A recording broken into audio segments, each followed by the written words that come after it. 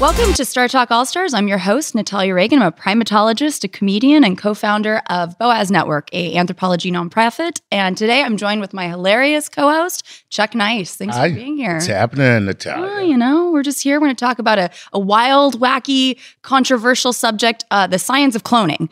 Awesome. Yes, I know. We all saw Jurassic Park. We all know about Dolly the sheep. And Yes. Babs just cloned her dogs, but what if we could bring back like woolly mammoths and a Pleistocene park? Could we and should we do that? So today in studio we have biological anthropologist Dr. Ryan Romm of Lehman College, who's going to help talk to us about what exactly is cloning.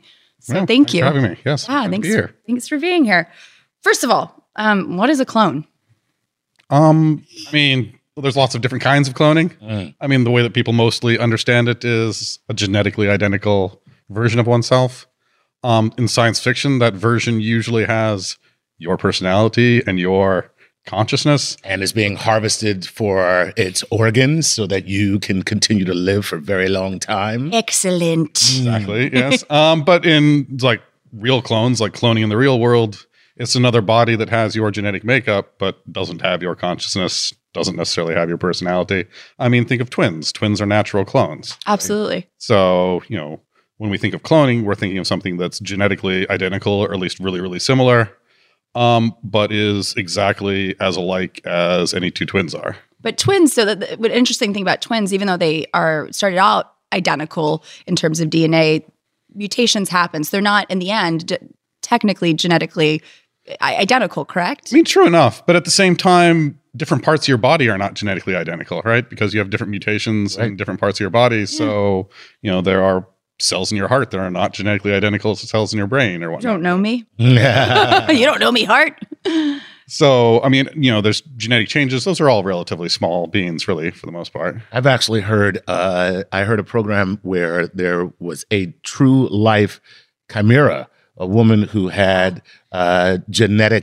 two separate genetic identities within her same body. Seems possible. I mean, I feel like I sometimes have that in my body. I feel that's in your brain. Bridget, that's in your head. That's when I drink rum. But anyways, but that's possible. There's a weird little subgroup of primates called the marmosets, which are little squirrely sort of things from Central and South America.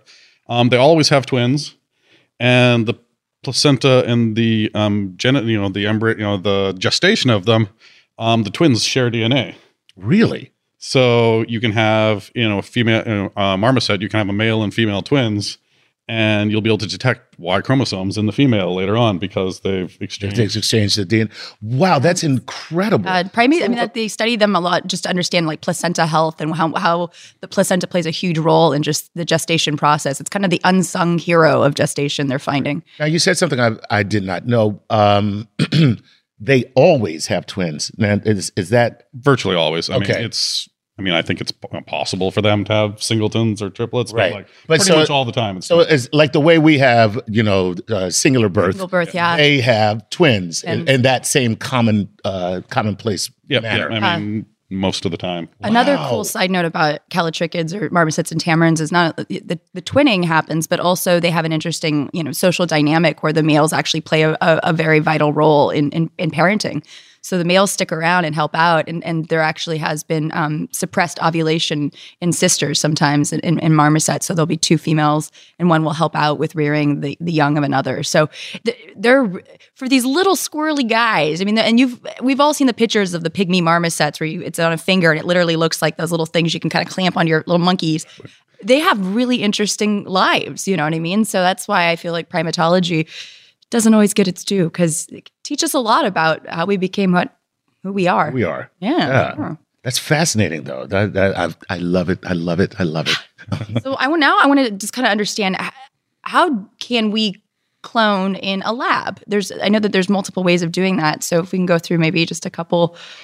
I mean, there's if you look online or whatnot, they'll talk about 3 different kinds of cloning. Yeah. One of which doesn't even one of it's just sort of a technique for copying DNA that doesn't bear any resemblance to what anybody would normally think about as cloning. I mean, it's an important technique in molecular. I was going to say that sounds to me like the most important of them all. I mean, it's like nobody cares about that, but that to me sounds like the most important technique of all. I mean, it's a really important technique in molecular biology labs. Yeah, but it doesn't. You're not copying a whole organism. You're just copying a chunk of DNA, with sort of that you can target and make sort of copies of single molecules. But it doesn't like lead to an organism necessarily. Right. Okay. And then there's reproductive cloning, which is what most people think of. You are creating a new organism that's genetically identical.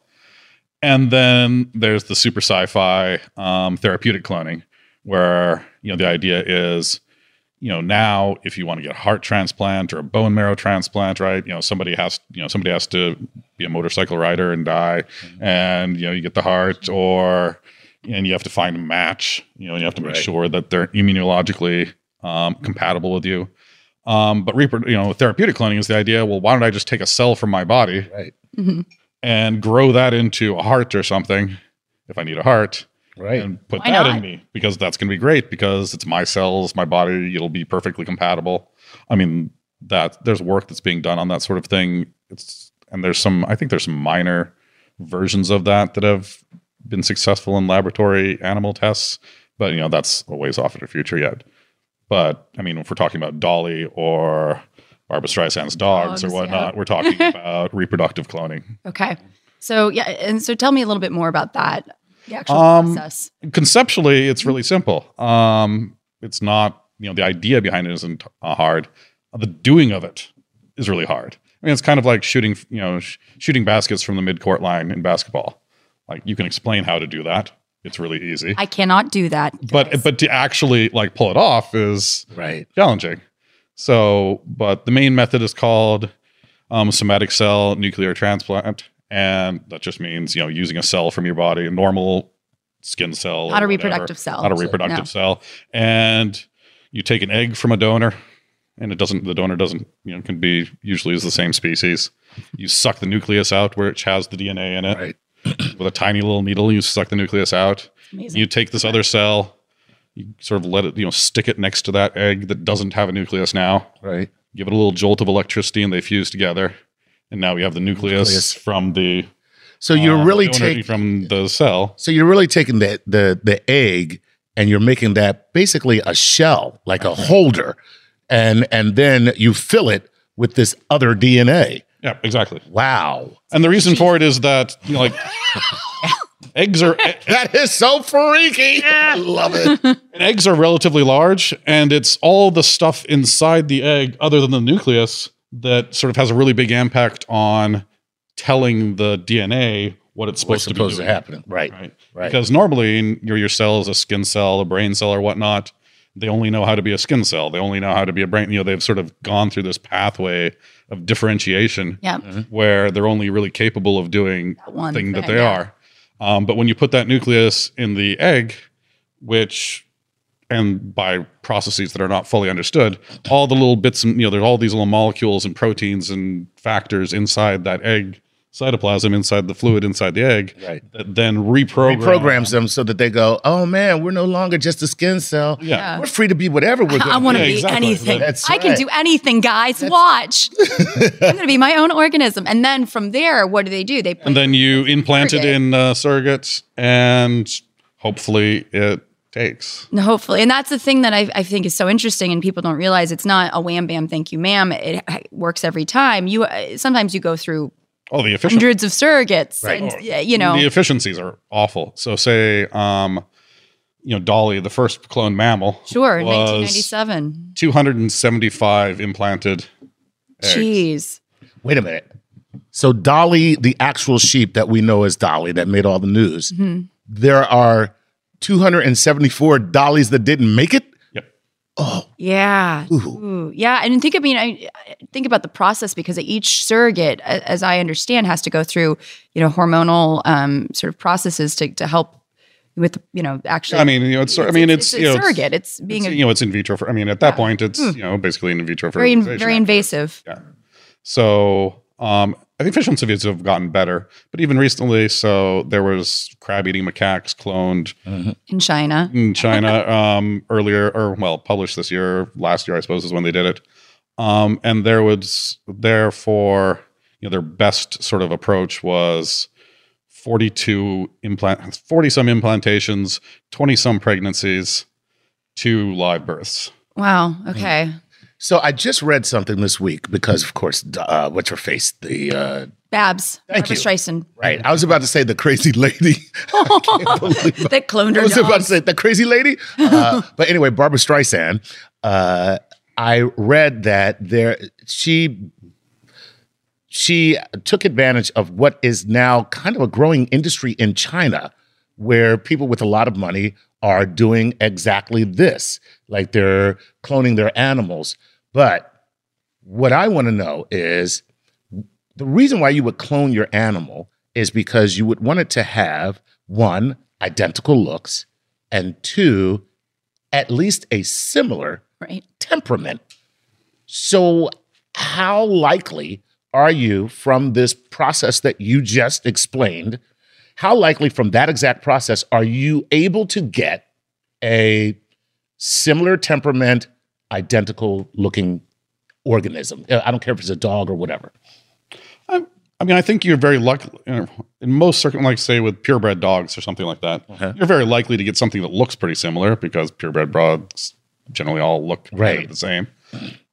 Temperament sort of depends, right? Because they're as similar as twins, right? There's always an evil twin, right? So what about evil clones? Yeah. So, but say if you're right, I killed my evil twin, by the way.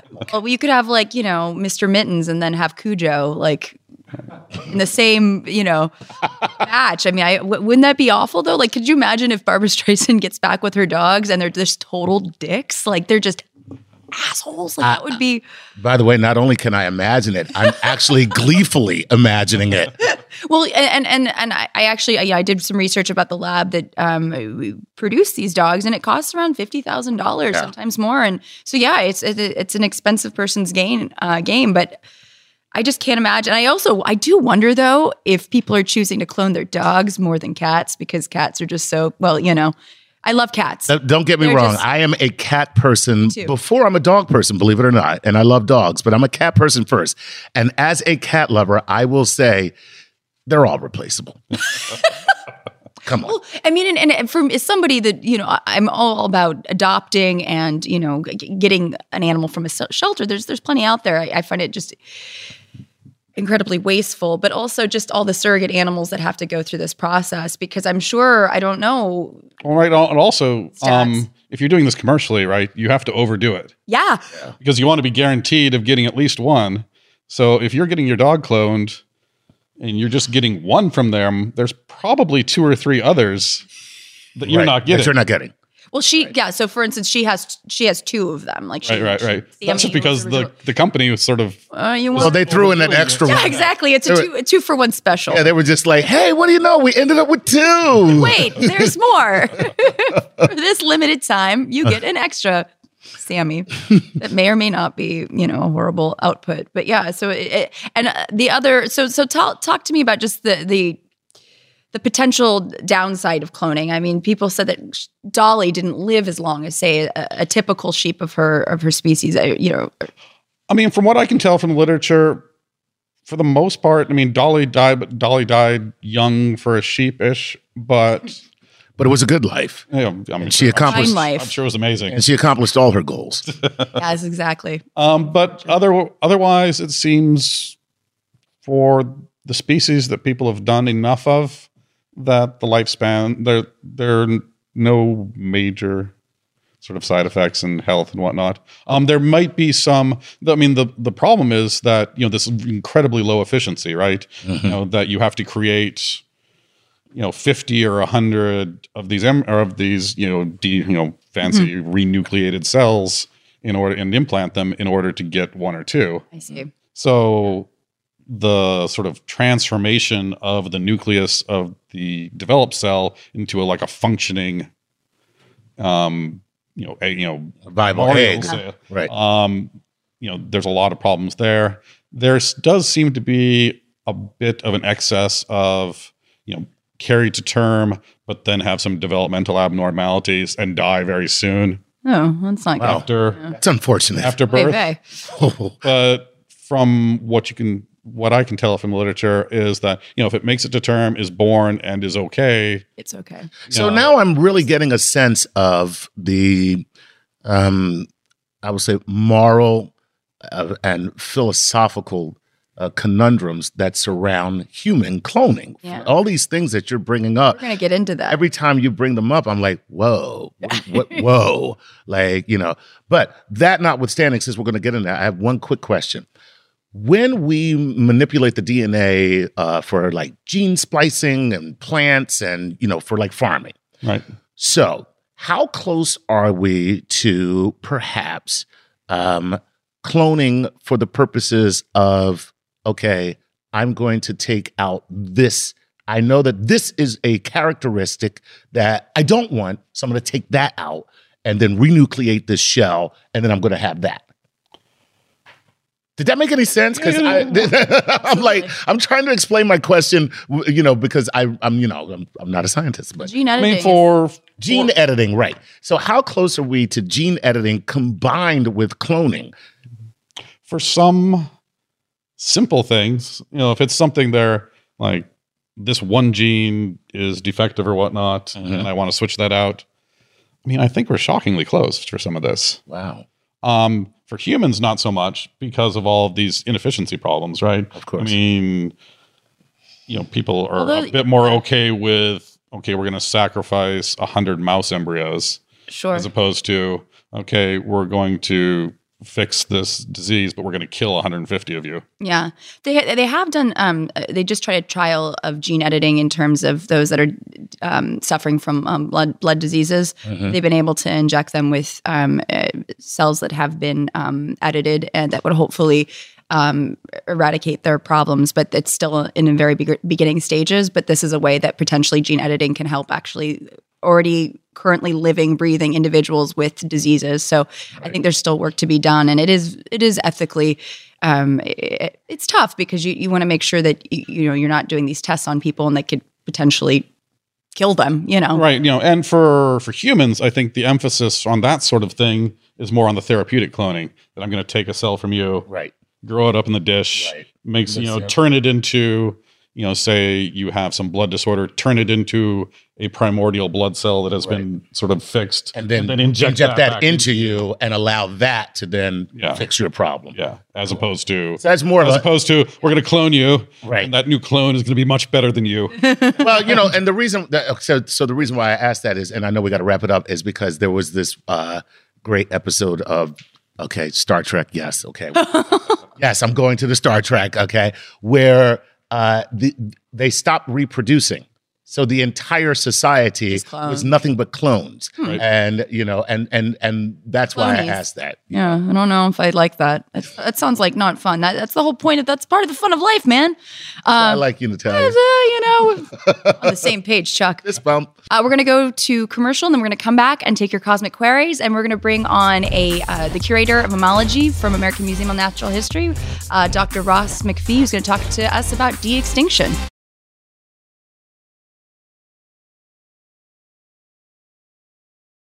Hey, welcome back to Star Talk All-Stars. I'm your host, Natalia Reagan, joined with my hilarious co-host, Chuck Nice. Hey. And biological anthropologist, Dr. Ryan Romm. And welcome to the stage in studio, we have Dr. Ross McPhee, who is the curator of vertebrate zoology at the American Museum of Natural History. Say that 10 times fast. You did well. Thanks. Thank you. We are pleased to have you both here. And today we're talking about the wacky and wild, controversial science of cloning, from can it be done to the ethics of it. And we want to start with a little cosmic query just to kind of warm us up. So, Chuck, do you have anything for us? Yeah. I'm going to start with something that is a little silly, but at the same time, there's some substance here. And this is, Ibs Porcelain. I don't know. That's the name they gave from Instagram. Says, can I clone myself, implant the embryo in my womb, and therefore give birth to myself?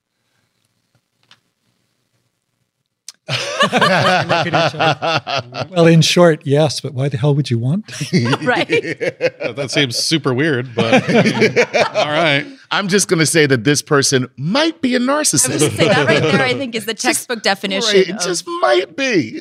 want to give birth to Good my luck with son. that one. Yeah. All right, cool. So now that silliness is out of the way, okay. This is Risham 9132 says there has been talk of cloning woolly mammoths and Tasmanian tigers. If we did so, would it be beneficial for the earth or only remove human guilt?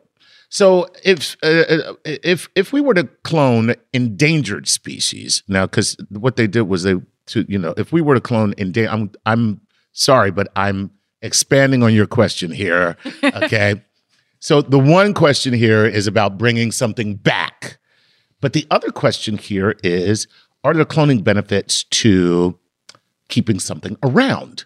So two different questions, and both of them with very different ecological benefits and effects.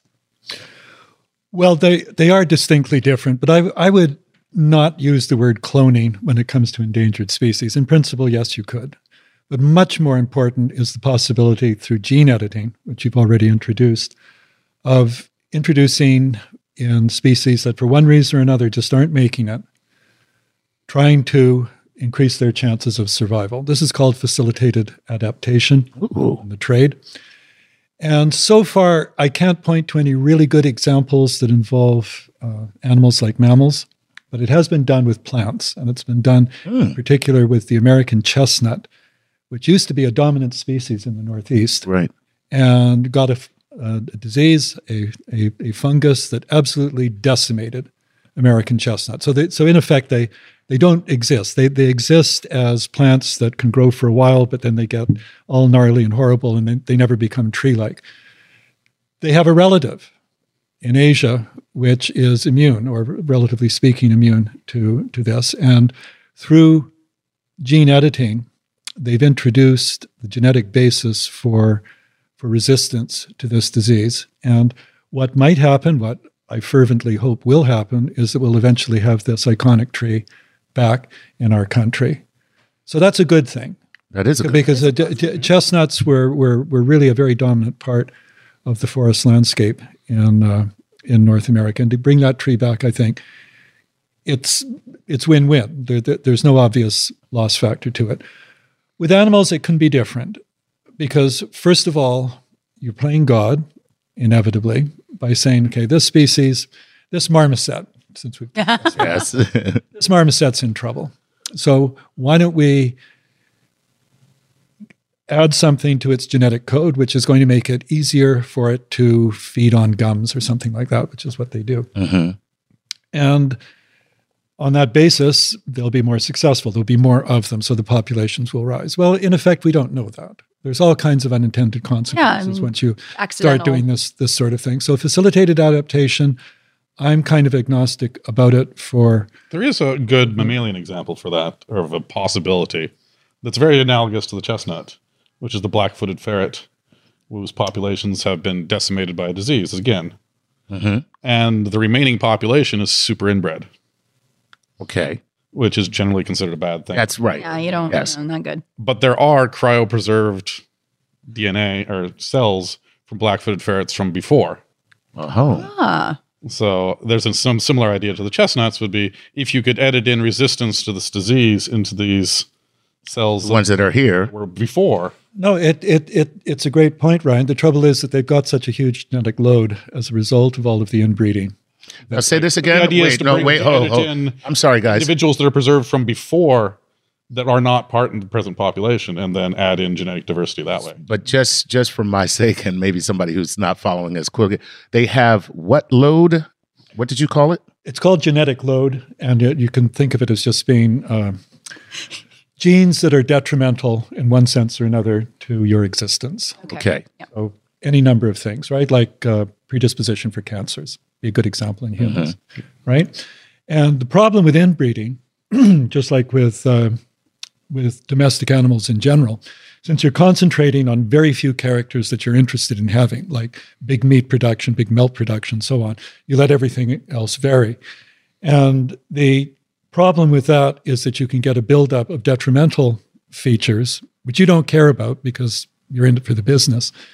And that will reduce the lifespan, say, or the adequacy of life for the individuals concerned. Inbreeding is really what we're talking about in the case of the existing population of black-footed ferrets. And to overcome that, Ryan's right, it's potentially possible, but because we're dealing with advanced animals, it's going to take a long time before you're out of that neck of the woods, as it were, with genetic load. Okay. Right. Yeah. I mean, we were talking about earlier, even just the idea of eradicating certain species just because of the damage they do to humans, such as mosquitoes. And well, right. There's a lot of interest in eradicating certain species of mosquitoes because they do carry pathogens. That means getting rid of them, guys. Just so we know. Technical question. Kill them off. Yeah, kill them off. Kill off all mosquitoes. Is that ethical? There's a lot of diseases that people are aware of, frightfully aware of these days, like Zika, South America, leading to microcephaly, malaria, chikungunya, other ones. And the point is that these are the mosquito species involved are the vectors. These are the carriers. You can develop vaccines. You can do this, that, the next thing. You can reduce their breeding cycles and so forth. But at the end of the day, you're always going to have the problem. So the question is it right to think in terms of absolutely getting rid of the species that are the carriers? It's not their fault, right? Yeah. That's why there's a moral question involved about the sanctity of life. They're doing what they do. They're not necessarily very happy to be infected. But do we get rid of them because it benefits people? But does it really benefit people? And by that, I mean, let's say you get rid of them. Are there any, let's call it circle of life issues that will arise from the eradication of a species, like just getting rid of the cascade, where right, how, like a butterfly effect, how will it affect? Is there anything like that will happen? Or overpopulation? It's all working out in real time. We have no idea. But let's think about it. That sounds like a good plan. Just play it by ear, guys. This is what we've been doing for the last 350,000 years. It's all being an anatomically modern human. Exactly. With respect to mosquitoes, there's two big problems. One way of doing this would be to adjust their genetics so that only females are produced, so they're going to die out in a generation or so. But this is real life, and there will be individuals that probably escape that, and they could bring the species back. That's one thing. So there's no guarantees in this. The other side of it is that the pathogens themselves are very keen to be carried by anybody who's willing to carry them. Yeah. And the idea that just by taking out one species, you've solved the problem, you probably haven't. You might pick up the load and take it on. Well, so it's like that. Exactly. Just the whole idea of nature finds a way. We all probably seen Jurassic Park, and I just wanted to kind of touch on the idea of de-extinction, because that's something that you do focus a lot on, and just the idea of could we bring back species from the past. And I just was curious, if you could tell us a little bit about what resurrection biology is and de-extinction, because people back at home might not realize exactly what that is and what that entails. In a nutshell, de-extinction is to bring back species that are already gone. And the idea is that this might be possible to do because we can recover, at least partially, their DNA if they didn't die out too long ago. So within, say, the course of 100,000 years or much less, the chances are that using modern techniques that you'll be able to get at least part of their genomes. Now, here's the point. You need, in sort of the general case, you need a very close living relative whose genome, whose total genetic endowment can be used as kind of a bioplan or a scaffold so that you can compare how that species differs from the one that's extinct. Okay. And using gene editing techniques, this is the next part of the plan, you can put in to the species you're trying to recreate on this scaffold the ways in which it differed genetically from the living close relative. Is that why they say that a woolly mammoth might be able to return because it's close enough to whatever elephant that is here now? Asian elephant. The Asian elephant. Yeah, they're very close. So a woolly mammoth is really an Asian elephant in need of a haircut. Here you go. They're very close. Yeah, and people are actually doing that. In fact, this is being worked out right now in George Church's lab at Harvard. He's a very famous geneticist who's very interested in trying to bring back extinct species, and the mammoth is the star boy right now. Now, there's a third part to this, if I may. There is a third part to this, which is in a way the most difficult. You can create the genome in the lab, but then you have to get it into a living elephant, a surrogate, just as Ryan was describing for Dolly. And their issues arise because you don't really know, especially in this experimental phase, what's going to happen. One of the things that can happen, for example, is that oncogenes, genes that are responsible for inducing cancers, during this cloning operation where you spark them, or you chemically induce division, everybody gets de-repressed. And if everybody gets de-repressed, then going back to the idea of the load, whatever you're carrying, that can start expressing itself. And you can have a perfectly nice little embryo that develops maybe even to term, who's going to turn up its toes very quickly because of this kind of issue. We just don't know. The more complex the organism is, the chances are increased. Well, and then also say with elephants, it's one thing to clone a dog or a mouse. Elephants gestate for 2 years. Right. So you have to take the long view on it. Exactly, right? It's a very long baking experiment. Exactly. And I mean, I can't imagine there's a surplus of surrogate elephants just kind of hanging out, ready. Definitely not. But from an ethical point of view, there's something else. And maybe this is the fourth part of this discussion, which is where the hell are you going to put them? Elephants are big creatures. They're also social creatures. And what's the idea here? Are you just going to shove them into zoos? In which case, you haven't really brought them back. You've brought back a freak. This is P.T. Barnum land. It's not improving their lives or through restorative justice. The idea of restorative justice is that we as humans did wrong by possibly causing the extinction of woolly mammoths, so it's our job to bring them back. Well, what are you bringing them back to? These are very important ethical questions which tend to get hidden because the science is so fascinating. But Ross, you're actually forgetting one really important point. It's cool. It's totally cool. Yeah, I know. And that's the thing. It's like, it's like, wow, there's a woolly mammoth. Come see the woolly mammoth. I know. I always fear that response because I never know what to say. Of course it's cool. Of course I would like to see it. But at the same time, you have to make provision for how these animals are going to spend the rest of their existences. And what are you doing? You're only going to bring back one? That is total freakville. That's just, if you're going to bring back the self-replicating population, that's different. But then you have to have a place to house that population. Let me tell you what you have just inspired me to write my first children's book called The Only Lonely Mammoth. Oh, man. I'm going to write this book. It's The Only Lonely Mammoth. That's a great book. So you don't know. And from a genetic perspective, the gene editing approach to bringing back endangered species presupposes that we actually understand the genetic differences that actually make a mammoth a mammoth.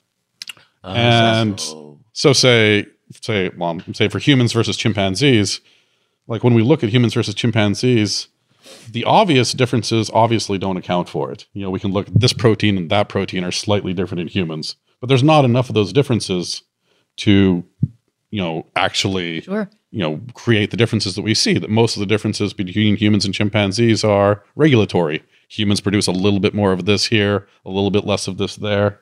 And presumably that's probably true for mammoths versus woolly elephants. Okay. I mean, there's some low-hanging fruit that I think George Church has looked at, like some genes that have variations that might be associated with cold resistance, some genes associated with hair growth and fat. Yeah. But if you just do those, you're just going to get an Asian elephant that has a lot of hair.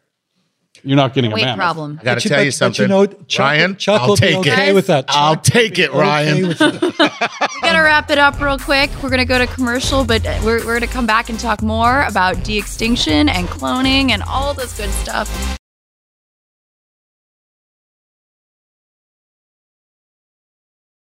Welcome back to Star Talk All-Stars. I'm your host, Natalia Reagan, joined by my hilarious co-host, Chuck Nice. Yes. Hello. We're talking about cloning today with biological anthropologist Dr. Ryan Romm and, mammologist and curator of vertebrate zoology, Dr. Ross McPhee. Now, let's just jump right back into it because we are having way too much fun talking about de-extinction, cloning, the ethics, all of it. Woolly mammoths, Pleistocene Park. Yes. As a matter of fact, why don't we just take another question right away? Because let me find. This is, thank you, Mark, folks. It's just Mark. I love it. What a great name. Easy to say. Yeah, so Mark comes to us from Twitter at Mr. Mark34. It says this. If you take religion completely off the table, so there are no considerations, I don't understand why what is unethical about cloning at all. So let's take now because there are other moral considerations outside of religion. Absolutely. Okay. But he's right. Once you get into those waters, man, you're splashing around in some really deep stuff. So let's take that off the table. I think the question to rephrase it would be what are the other moral complications and considerations of cloning and how do we overcome them? Well, I think an outstanding one, and I hope I'm not in a minority on this, is animal welfare. Let's just think about, for example, domestic species just for a moment, which is not, it can be about cloning. In fact, cloning is very important now for certain domestic animals. But how do we treat them? Do we treat them with compassion, or are they just steaks or chicken breasts or, half a fillet, that kind of thing? Now, you can say that there is an offsetting need, which is that people have to eat, and this is absolutely true.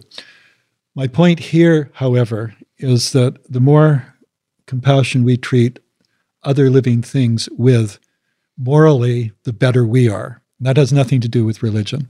It's a different kind of approach to this sort of thing. So let's go to de-extinction. Let's talk about bringing back woolly mammoths. Okay, in principle, we'll say it can be done. What are you going to do with them? And let's think about, first of all, where are we going to put them?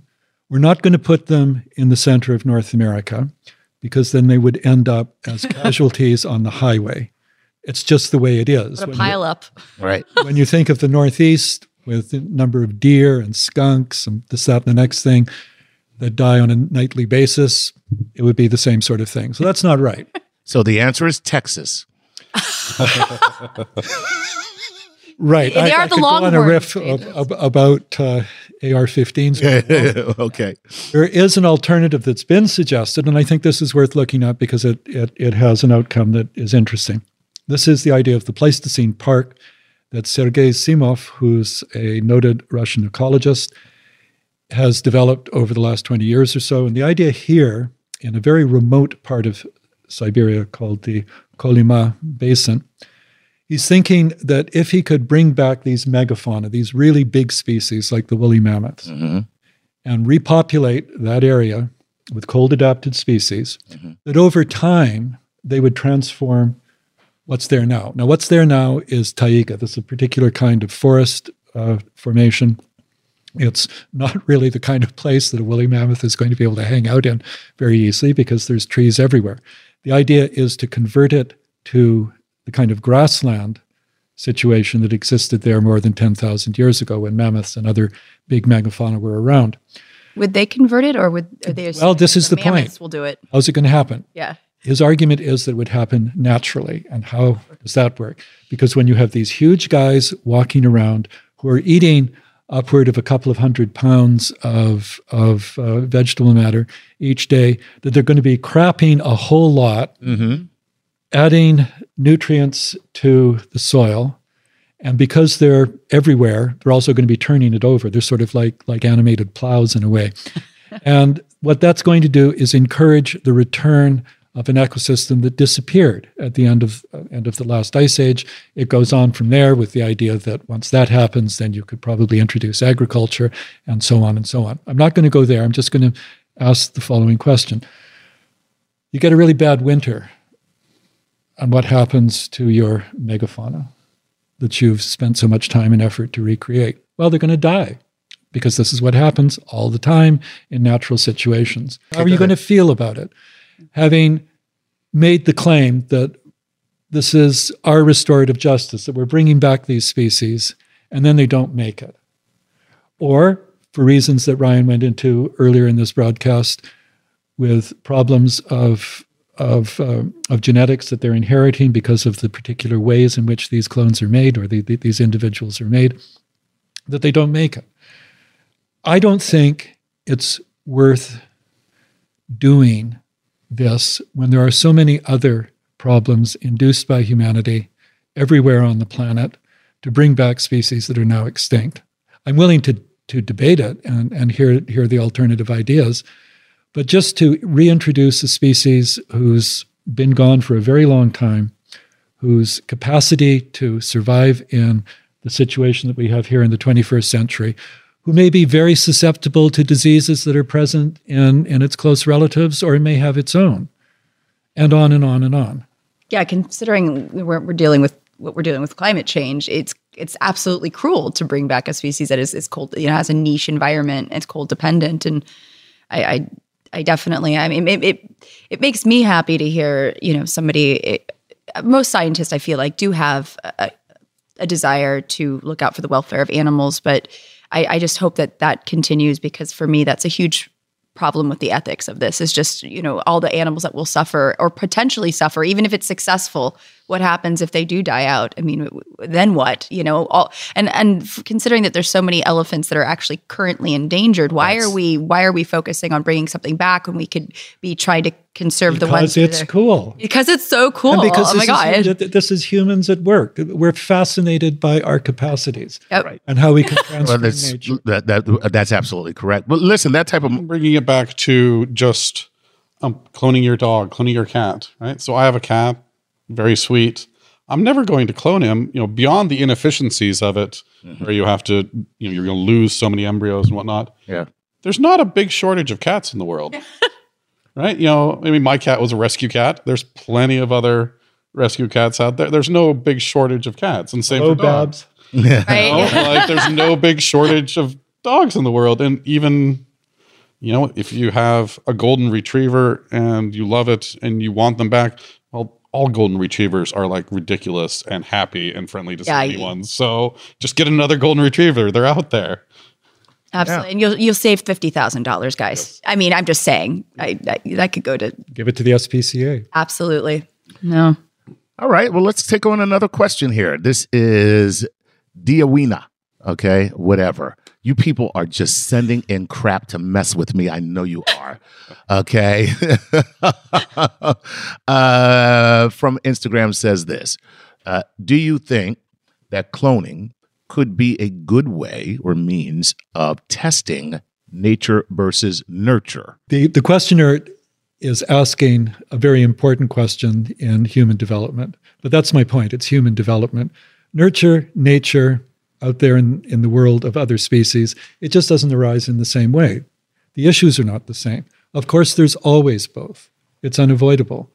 And when you're talking about humans as to whether they should have the proper circumstances to grow up in or to live in and so forth, that's an important moral question. For the animals, it's important also, but in a different kind of way. It's not that you're claiming that you can transform their lives by increasing opportunities for education or for better food or whatever it amounts to. It's just a different question. Right. And there's so much literature on this for humans already that it barely needs touching, I think. Or just for anything, that there is no nature versus nurture debate. In that both. Not right. Always both. Right. Exactly. And and humans specifically are very cultural species and we're very plastic. Our environment shapes a lot of who we are. So I think it's clear that if there's been studies that twins that have been raised separately, whether it was through adoption or whatever means, they have similarities, but they can be vastly different. I mean, it is very much possible, and yeah. So here's another question from Master Kittyland. Master of Kittyland. Master Kittyland. I bet they'd clone their cat. Okay. And does cloning mean creating individuals that are biologically the same? Same genes, same fingerprints, same voices, like 4D printing? The second part of the question is, would their thoughts and personalities and habits be the same also? But I think we already know the answer to that. However, from a biological identity standpoint, how identical could you get a clone to be to the I'd say it depends on what's your criterion there. I mean, to the extent that, I mean, identical twins are as identical as you're going to get. Okay. Right? Because that's the same exact cell, right? It's one cell that's split, and then those two cells actually go on to develop into two separate people. So that's as identical as you're possibly going to get. Right. So, for any kind of cloning, the peak of it in terms of similarity or whatnot is like how similar are twins in a general sense. So we have already achieved, not we, I say it like right. no, we. So well. Yeah, I'm exactly. so proud God, of you. look at me. I know about your cloning business. What you do. But nature has already achieved the ultimate clone. That's what you're saying. Like the ultimate clone is identical twins. It doesn't get any more identical than that, right? I mean, so, the best we can do is that. And nature has already sort of provided that as an experiment for us. Right. Okay, we know what two genetically identical individuals that develop differently, we know how similar they are. Gotcha. Yeah. Okay. So the answer is no. Well, it's no and yes. No and yes. Yeah. So a quick thing, just because I know that a lot of people, when I mention cloning or talk about, people still think Jurassic Park is a possibility. But obviously, you have to have the DNA, viable DNA. And I just want to, Ryan, you work with ancient DNA. What is the oldest ancient viable DNA that has been used up until this point? Proving thus we can't bring back something that's 65 million years old. Right. Somewhere in the 300,000 range. It's a little Holy moly. 54? 700. 700. Oh, right. That's From the horse. the horse. Yeah. Exactly. 700,000. So, okay. But it's pretty fragmentary at that point. Yeah, don't go there because this is a specimen that was preserved under very unusual conditions. Ryan's right that, 10,000 years up to 100,000, there's been a lot of success. You go earlier than that, and the molecule is just so degraded that even with modern techniques, you can't glue things back. So let me ask you this: And from even 10,000 to 100,000 years to 700,000 years, let's put that on a evolutionary clock for us. How long is that really? It's nothing. It's nothing. Drop. So, okay, I got you. So you're not really going back to a variation of that. How different is the variation? Right. Well, but I think even with these ancient DNA things, I think we should even talk about modern genomes in that when we sequence ancient DNA or we sequence modern DNA, we're sequencing a lot of the genome, but there's big, important chunks of the genome that we just technically is incredibly difficult to sequence. Like the ends and middles of your chromosomes have these long, complicated stretches of repetitive DNA sequences. Right. And they're really important in terms of the replication of those chromosomes and various other things. But it's really difficult to sequence. So, even for living things. Mm-hmm. So when we sort of recover DNA, we recover sort of it's a large subset, but it's a subset of the genome that we recover from ancient DNA. And some of these other important sort of components of the genome we're never going to recover from ancient DNA, probably. Wah, wah, wow. Wah. I have to wrap it up, guys. What? I know this is So it's over? I don't want it to be over. This is fascinating. Thank you guys for being here. Again, Dr. Ryan Romm and Dr. Ross McPhee talking about cloning. Chuck Nice always bringing the hilarious questions and pointing out that cloning is complicated. Who knew? Who knew cloning was so complicated? It is complicated. So thank you so much. This has been Star Talk All Stars. I'm your host, Natalia Reagan, and keep staying curious and looking up. And don't clone yourself. Seriously.